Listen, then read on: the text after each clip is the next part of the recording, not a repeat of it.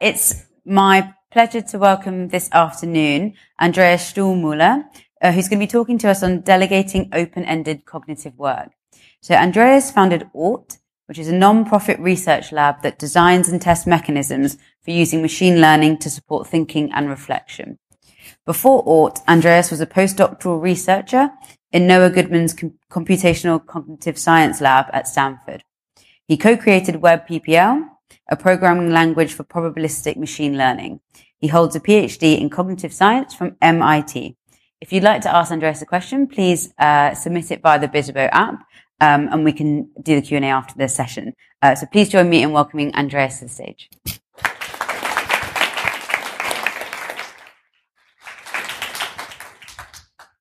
Hi. I'll be talking about delegating open-ended cognitive work today, a problem that I think is really important. Let's start right with the central problem. So, suppose you're currently wearing glasses, as many of you are, and suppose you're thinking, should I get laser eye surgery, or should I continue wearing my glasses?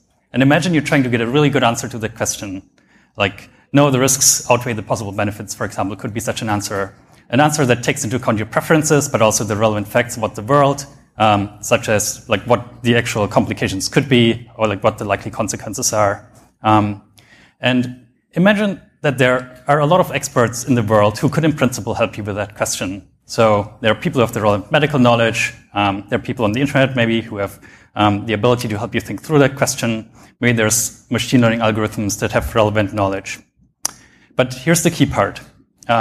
Imagine that those experts don't intrinsically care about you. Imagine that those experts only care about some score you assign at the end when they give you an answer. So they give you an answer and then you either decide, this is how much I'm going to pay you for that answer, or here's, like in the case of machine learning, here's a reward signal that I assign to you. And the experts really only care about that number. They want to maximize that number. The key question, the question I want to talk about today is, can you somehow design a mechanism that arranges your interaction with those experts such that those experts are trying to be really helpful to you, such that they're as helpful to you as an expert who intrinsically cares about you? That's the problem. So in this talk, I want to first say a little bit more about what that problem is. Then I'll talk about why I think it's really important, why it's hard, and why I still think it might be tractable. I'll start with the big picture, but at the end I'll get to a demo. So, what do I mean by open-ended cognitive work? That's easiest to explain if I say what I don't mean. So, a thing I don't mean is tasks like winning a game of Go, or increasing a company's revenue, or persuading someone to buy a book. Like for those tasks, you can just look at the outcome, and it's pretty easy to tell whether the goal has been accomplished or not. So, look at, did I win the game of Go? Did the company's revenue go up or not? Did Bob buy the book or not? Those are easy. Contrast those with open-ended tasks. So, designing a great board game, or increasing the value a company creates for the world, or finding a book that is helpful to someone. For those tasks, figuring out what it even means to do well is the key part of the task. So, what does it mean to design a great board game? Well, it should be fun, but also facilitate maybe social interactions. What does it mean to facilitate social interactions? Well, it's complicated. Likewise, increase the value a company creates for the world. Well, it depends on what the company can even do. What are the consequences of their actions? Some of them are potentially very long run. So those are difficult tasks to do really well at. Okay, how can we solve such tasks? Well, we can think about how to solve any task and then just special case it. Here's the simple two-step recipe. First, we find experts who can solve the problem we're trying to solve in principle. And then in the second step, so those experts can be human or machine. In the second step, then we create robust incentives for those experts to solve your problem. That's how easy it is. All right, and again, incentives. By incentives, I mean like something like dollars or a reward signal that you assign to those experts in the end. There are already a lot of experts in the world, and people in AI and machine learning are working on creating more experts. So in this talk, I really want to focus on the second part. How can you create robust incentives for experts to solve your problem? All right. We can think about the different kind of instances of this problem. So there's one instance that is delegation to human experts. That has some like kind of complications that are specific to human experts. Like human experts are pretty heterogeneous. Different people have different knowledge. People, in fact, actually care about many things besides just dollars. If you want to extract knowledge from people, maybe you need specific user interfaces to make that work well. So those are human-specific factors. And then there's machine-specific factors. If you try to delegate open-ended tasks to machine learning agents, you want to think about things like, well, what's a good agent architecture for that setting? What data sets do I even need to collect for these sorts of tasks? And then there's more esoteric things like, well, inner alignment problems, like do things go wrong for reasons that are due to the nature of ML training? And in this talk, I really want to focus on kind of the overlap between those two. There's a shared mechanism design problem where you kind of take a step back and you say, what can we do if we don't make assumptions about the internals of experts? If you just say, those experts are trying to maximize a score, but we don't really want to assume anything else about them. I think in the end, we will have to assume more about those experts. I think you can't totally treat them as a black box, but I think it's a good starting point to think about what mechanisms you can design if you make as few assumptions as possible. All right. I've talked about what the problem is. Why is it important? We can think about what happens if we don't solve it. I think for human experts, it's more or less business as usual. So in the world, there's a lot of principal agent problems related to cognitive work. For example, imagine you're an academic funder and you're giving money to a university to study, say, what's the best way to treat cancer. There are researchers at the university, they're going to do things that are related to that problem, but they're not exactly aligned with your incentives. So you care about figuring out the answer to that problem. Researchers also care about things like looking impressive or writing papers or getting citations. On the machine learning side, at the moment, machine learning can only really solve closed problems. So problems where you can easily specify what the metric is or where you can easily specify like what it means to do well on the problem. But those problems are not the things we ultimately care about. They're proxies for the things we ultimately care about. This is not too bad right now. I guess it's kind of bad if you look at things like Facebook, where we maximize, say, the amount of attention you spend on the feed instead of the value that the feed creates for you. But in the long run, the gap between those proxies and the things we actually care about could be quite large. If the problem is solved, we could get much better at scaling up thinking on open-ended tasks. So to give just one more example, another open-ended task is, what causes should I support? If we could somehow create a mechanism such that we can turn money into kind of aligned thinking on that question, that would be really great. That's again on the human side. On the machine learning side, imagine what would it look like to make as much progress on open-ended questions using machine learning for open-ended questions as we've had progress for other tasks. So over the last 5 years or so, there's been a huge amount of progress on using machine learning for tasks like generate realistic-looking faces, like here from the left to the right. If we could, in the future, make as much progress on using machine learning for open-ended tasks, like helping us think through, like what causes should we support, that would be really good. In the long run, we could potentially get like so much more thinking done on those questions than we have so far, that it would be a kind of a qualitative change. All right. I've talked about what the problem is and why it's important. If it's so important, then why hasn't it been solved yet? What makes it hard? We can think about that in the context of the example I had on the previous slide. What causes should I support? In that example, I guess we all know, like, it's very hard to tell what interventions are good. You need to, like, sometimes it takes 10 years or longer for outcomes to come about. And even then, looking at the outcomes doesn't easily tell you whether those outcomes are good or not. There's like some interpretation that needs to be going on that can be quite hard. So outcomes can be far off, can be difficult to interpret. And what that means is you need to evaluate the process and the arguments that were used to generate recommendations. You can't just kind of look at the results or look at the recommendations themselves. You can't just check the results.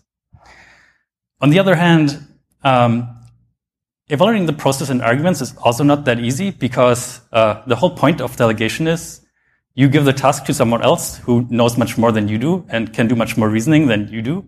And so because like those experts that you give your task to, they have all the knowledge and reasoning capacity. Because of that, you can't just check the full reasoning either. So you're kind of in this tricky situation where you can't just check the results, you can't just check the reasoning, you need to do something else. All right, what can you do? What does it take to create good incentives in that setting? We can think about, again, the question we had at the very beginning. Should I get laser eye surgery or wear glasses? So that's kind of a big question that is hard to evaluate. And by hard to evaluate, I mean you can't tell if you get different answers, which answer is better. So you might get one answer which is like, no, the risk of the complications outweighs the possible benefits. Another answer is, yes, over a 10-year period, the surgery will pay back and avoid costs and save time. And those, like on the face of it, those look about equally good to you. You can't tell which is better. But then there are other questions, where, like what factors for this decision are discussed in the 10 most relevant Reddit posts. For those questions, if you get candidate answers, like one candidate answer could be, well, it's appearance, cost, risk of complications. Another is, it's like fraud and cancer risk. For those answers, you in fact can do the evaluation. So you can just look at, like, what do the posts say? Which of those is a better summary? And you can pick one of those answers. So the thing that it takes to create good incentives is to somehow close that gap. Like, you have the gap between big, complicated questions you can't evaluate and easy questions that you can evaluate, and there's this gap. You need to somehow bridge it. And in fact, there are a lot of questions you can evaluate. Like, another one would be, what factors are mentioned in the most recent clinical trial? Well, you could look at the trial and see what's a better summary of the factors. So there are a lot of questions in the machine learning setting that you can train agents on, or in the human expert setting that you can evaluate experts on. And then there are slightly more complex questions, like what factors should I consider when making that decision? For those questions, you can't directly evaluate the answers, but if you had input, like from the questions you can answer, then you can make progress on those questions. So even though you can't directly evaluate the answers for those questions, if you can ask sub-questions like, well, what factors are discussed in the 10 most relevant Reddit posts, or what factors are mentioned in the most recent clinical trial, then you can better think about what factors you should consider. So you can evaluate those questions using sub-questions. And there are other questions like this on that level of difficulty, like how do the options compare on these factors, or given the comparisons, what decision should I make? Those are also questions you can't directly evaluate, but you can break them down, and then you're informed by the sub-questions that help you evaluate them. And so step by step, you can build up, creating incentives for slightly more complex questions at each point until you can create good incentives for large questions that you can't directly evaluate. So that's the general scheme. We call it factored evaluation. And just to repeat what's going on is, you ask some questions that help you evaluate complex answers that you otherwise couldn't evaluate. You do that recursively until you bottom out at answers that are simple enough such that you can directly evaluate them yourself. All right, let's go back to the beginning. So we'd really like to kind of actually test this sort of mechanism on questions that are representative of the questions we care about in the long run, that have this open-ended nature, like the laser eye surgery question. This is kind of hard as a starting point for experiments. And so we want to create a kind of a model situation for that. One way you can create a model situation for that is to think, well, what is like the critical factor that we want to explore? And the critical factor, again, is there's this gap between the kind of asker of the question and the experts who know the big picture that the asker doesn't. So in our experiments, we create artificial experts by having people who read a long article, in this case on Project Habakkuk, like a plan to generate an aircraft carrier out of a mixture of, I think, ice and concrete, was it?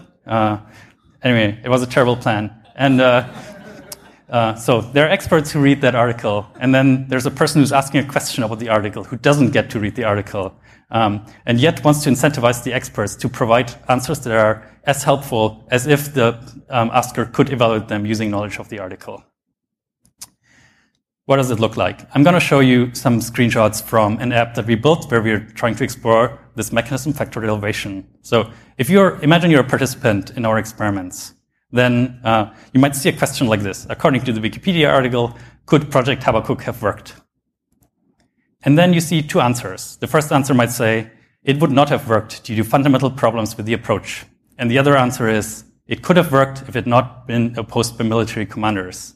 Now, if you don't know about this project, those answers actually look like pretty similarly plausible to you. So you're in this situation that I mentioned where there's some big picture that you don't know about, and yet you want to create good incentives by picking the correct one of those two answers. Imagine, in the machine learning setting, imagine those are two samples from a language model, for example, that you're trying to train. So you need to somehow pick the right answer, but you can't do it directly. What can you do? Well, you can ask sub-questions that help you tease apart which of those answers is better. What do you ask? One thing you can ask is, what is the best argument that the second answer is better than the first answer? I'm not saying this is the best thing to ask. That's just one thing you could ask that would help you tease apart which is better. You might get back an argument. Maybe you don't even look at the argument. Then you can ask a different question, such as, how strong is that argument? So you can see how using a sequence of sub-questions you can eventually figure out which of those answers is better without yourself understanding the big picture.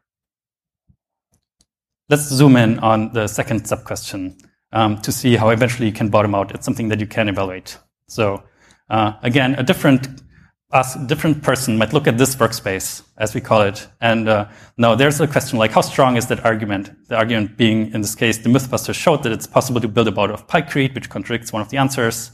And again, you have like two answers, again, possibly samples from a language model. One of the answers is, it's a weak argument, there's some claim that refutes it. Another answer is, it's a strong argument. And again, that's kind of, the question is too big for you, right? Like, you can't answer it directly. But if you can ask questions about it. You can ask, well, if this claim that one of the answers mentions is true, does it actually refute the argument? Maybe you get back an answer yes. And then, is the claim true? So you can kind of break down the reasoning until you can evaluate which of the answers is better without yourself understanding what is going on in a big picture fashion. Let's zoom in on this one. So this claim, it might say something like, well, is the claim the Mythbusters only built a small boat of Pykrete?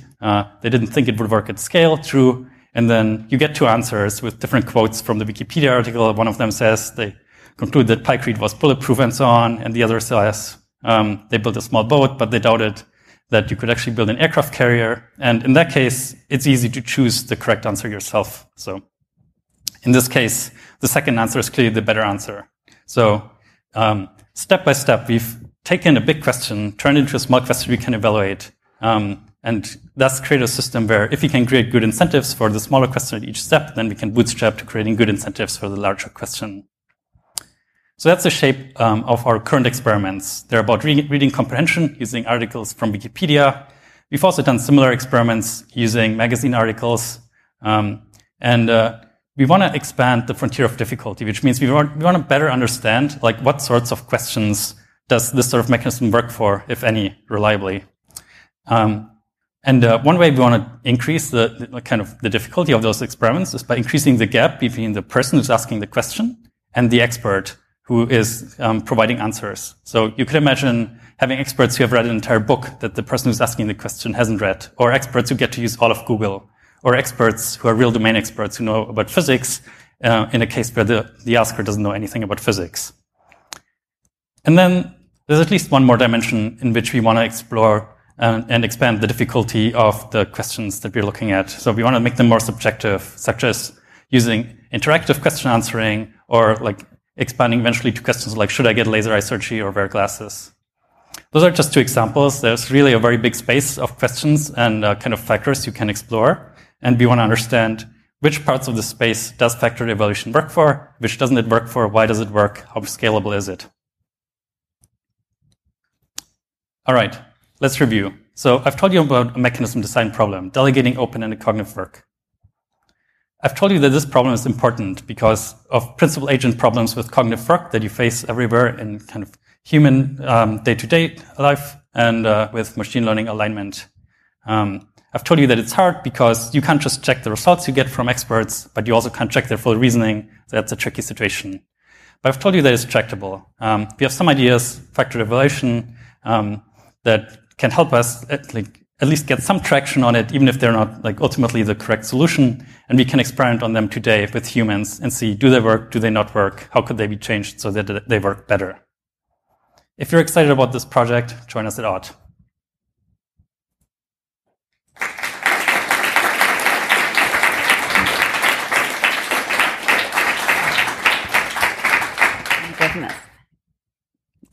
Great. Thanks very much. So I guess my first question is on timelines of progress. So, yeah, I mean, what do you think about how long it's taking you to get this far in the next sort of 1, 5, 10 years? Yeah. So far, a lot of our work has been about figuring out what kinds of experiments do you need to run so that you can get any evidence on the question of interest. So I think there's a lot of ways you can run experiments that are kind of busy work where you don't actually learn about the question you care about. Mm-hmm. It took us a lot of iteration, say 6 months, until we've ended up with the current setting. And now the game is to like scale up, get more participants. And over the next year or so, we hope to get for limited sets of questions, relatively conclusive evidence on whether the scheme can work or not. Mm-hmm. Okay, great. And any questions from the audience? I've got nothing through yet on Bizzabo, but if you can pop your hand up, I can repeat it for the mic. Yeah? So you mentioned incentives a bunch, but I didn't quite understand how, like, the experts in your example of Wikipedia, like, how they were actually incentivized to give credit. Yeah. Okay, so the question there was on incentives and experts and how the experts actually incentivized in the examples given. Yeah, so this is a subtlety I skipped over, which is where do the expert answers come from and how are they generated exactly? In our case, one expert is told, just generate kind of a helpful answer, like read the article, try to be as accurate and honest as possible. The other expert is told, your goal is to trick the human judge into choosing the wrong answer. You win if you like kind of make an answer that seems plausible but is actually fake, is like the wrong answer. If someone read the entire article, they would clearly say this is not the right answer. So they have kind of opposing incentives and are rewarded based on whether they trick the judge into accepting the wrong answer or get the judge to accept the correct answer. Is the honest actor rewarded? So is the honest actor rewarded? In the long run, that's the way to do it. At the moment, we rely on participants just doing the right thing. Okay, great. Any further questions? Okay, fantastic. So can you join me in thanking Andreas for his time?